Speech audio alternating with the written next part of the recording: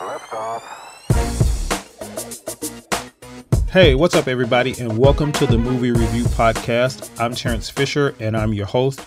And today we are going to be talking about the Netflix movie 4-part series, When They See Us. Now, if you're not familiar with this 4-part Netflix series, this is Ava DuVernay's latest piece. And if you're not familiar with her, she directed movies like Selma and 13th.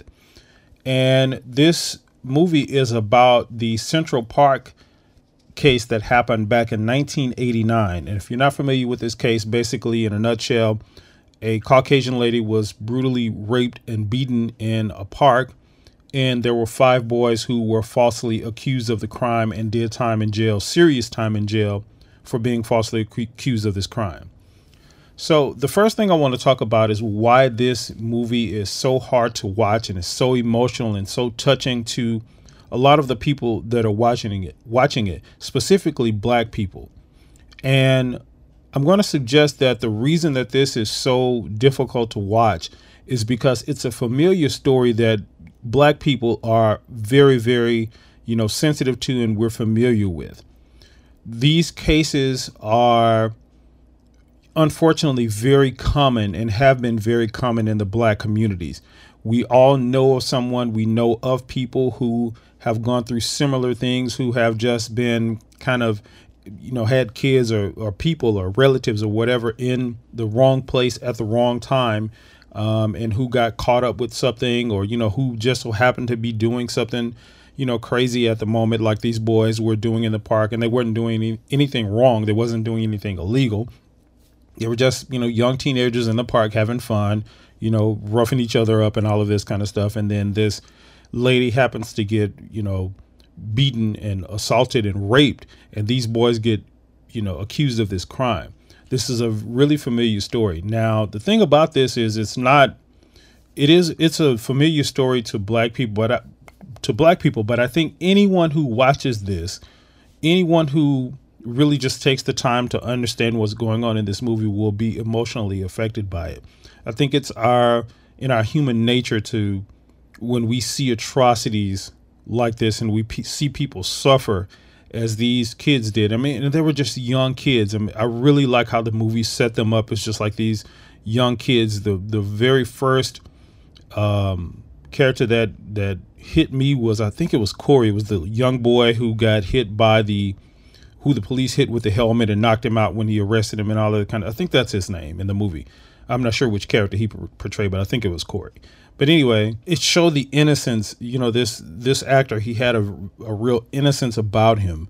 And it was like, wow, like this, you see these kids and they're just in a park having fun. And again, this is a familiar thing to especially, Black people, but just people in general. That's what we all did as kids. We all went to the parks. We all played basketball. We spent time. We was roughing each other up. We got into brawls and brustles with each other and stuff like that. Nothing serious necessarily. But nothing was against the law. No crimes were being committed or anything like that. So I want to propose that that's why this movie is so hard and so emotional, and it has such an effect on everyone who watches it, but specifically Black people who are watching it. So part 1 kind of deals with, precinct and police behaviors. You had these kids who were caught up in this deal and brought to the precinct and questioned. There were minors. They were questioned without their parents, which was illegal. They were, being questioned without their parents being there and all of that kind of stuff. And this was kind of a, snapshot of some of the atrocities that you see happening, in precincts like this. And it happens, disproportionately, I think, to young Black people and Black people, period. But it does happen to everybody, here and there. But this is something that historically has been happening disproportionately to Black people. So that's what part 1 kind of deals with. It deals with their arrest. You see them get arrested for something that they didn't do, and they're just caught up. And it's like the police show up and it's like, what the heck is going on? The boy, I think is it Kevin? I think it's Kevin, who was the only one who was 16 and considered an adult at the time.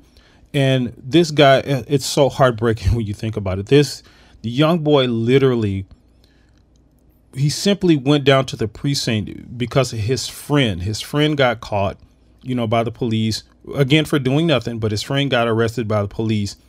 and Kevin was standing on the side like, hey, what's going on? The cops came over and asked him, hey, you want to accompany your friend down to the precinct, and him just being a friend. It's really heartbreaking even talking about it.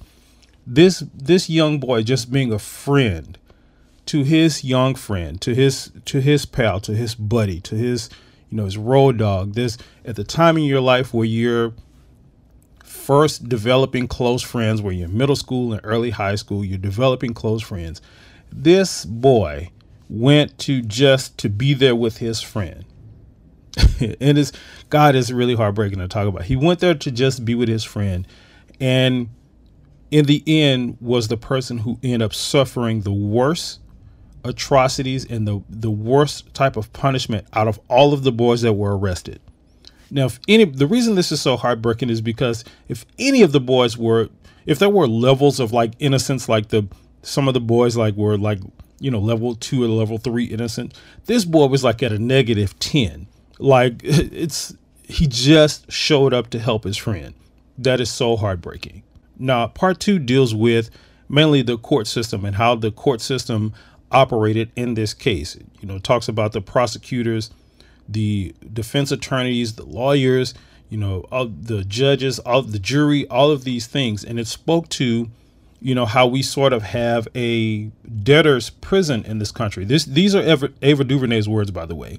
She said that, it speaks to how we have a debtor's prison in this country where, if you have money for bail, if you're rich, you can pay your way out of jail. But if you're kind of poor, on the poor side of things, and you don't have money, you're pretty much out of luck and you have to stay in jail. And, you can't afford, particular lawyers and stuff like that. This part 2 spoke to that stuff. It spoke to this whole system and how it's operated and how it's, inherently set up to sort of be biased against certain demographics of people. Now, part 3 spoke to sort of the juvenile detention center and how kids are being locked up in this country sort of disproportionately, especially, minority kids, and how these kids are sometimes put in adult facilities. They put this young boy, this 16-year-old boy in Rikers. I mean, some of the worst prisons in the country, in the world, some of the worst prisons in the world. They put this boy in there. He suffered, being beaten all of the time. He was put in solitary. He asked to be in solitary just so he couldn't be, beaten and all of this it is so crazy. So anyway, part 3 kind of spoke to that. It spoke to like the juvenile detention center and how, again, some of the minorities, or how minorities, period, get disproportionately put in these situations and sometimes get, in prison with adults. Now, part 4 kind of dealt with the post-incarceration of some of these boys, and what life was like with them getting out of prison. So if things couldn't get any worse, you get arrested for something that you didn't do. You get coerced into, admitting to something that you didn't do, or confessing to something that you didn't do. You spend all of this time in jail. You go through all of these juvenile homes, and for one, an adult prison. If that wasn't bad enough, part 4 deals with the post-incarceration. Once you get out of jail, once these kids got out of jail, how society treated them.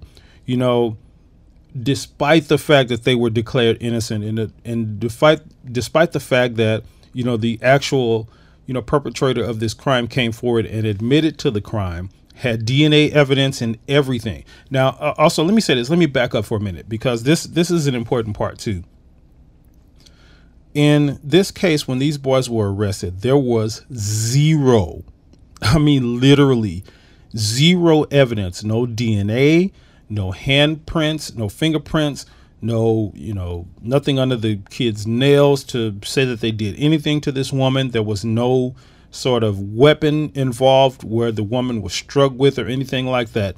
In fact, it got so bad that the actual place that these kids were in the park, they found out that the lady was actually assaulted much further away from where these boys were in the park. And these boys spent all of this time in jail with literally zero evidence. This is why this movie is heartbreaking. Zero evidence against them. So anyway, like I said, in part 4, with this post-incarceration thing, if it wasn't bad enough, we have a society that, treats these boys like second-rate citizens after they get out of prison, despite the fact that their names were completely cleared.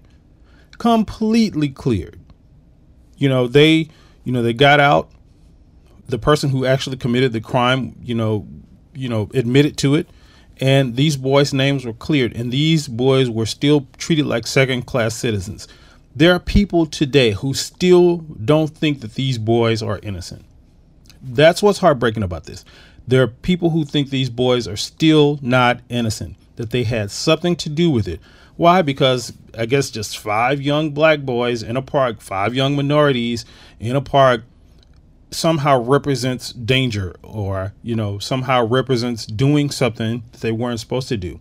Now let me sort of juxtapose this against other things by crimes by white people or non-minority people. Let's say it that way. You have a boy in a case just a few years ago, college boy, got caught raping a girl and assaulting her, went to court. I think he pleaded guilty, if I'm not mistaken. He pleaded guilty to the case. You know what they gave him? The judge didn't give him any time in jail because they said, oh, it might ruin his life. It might ruin his life.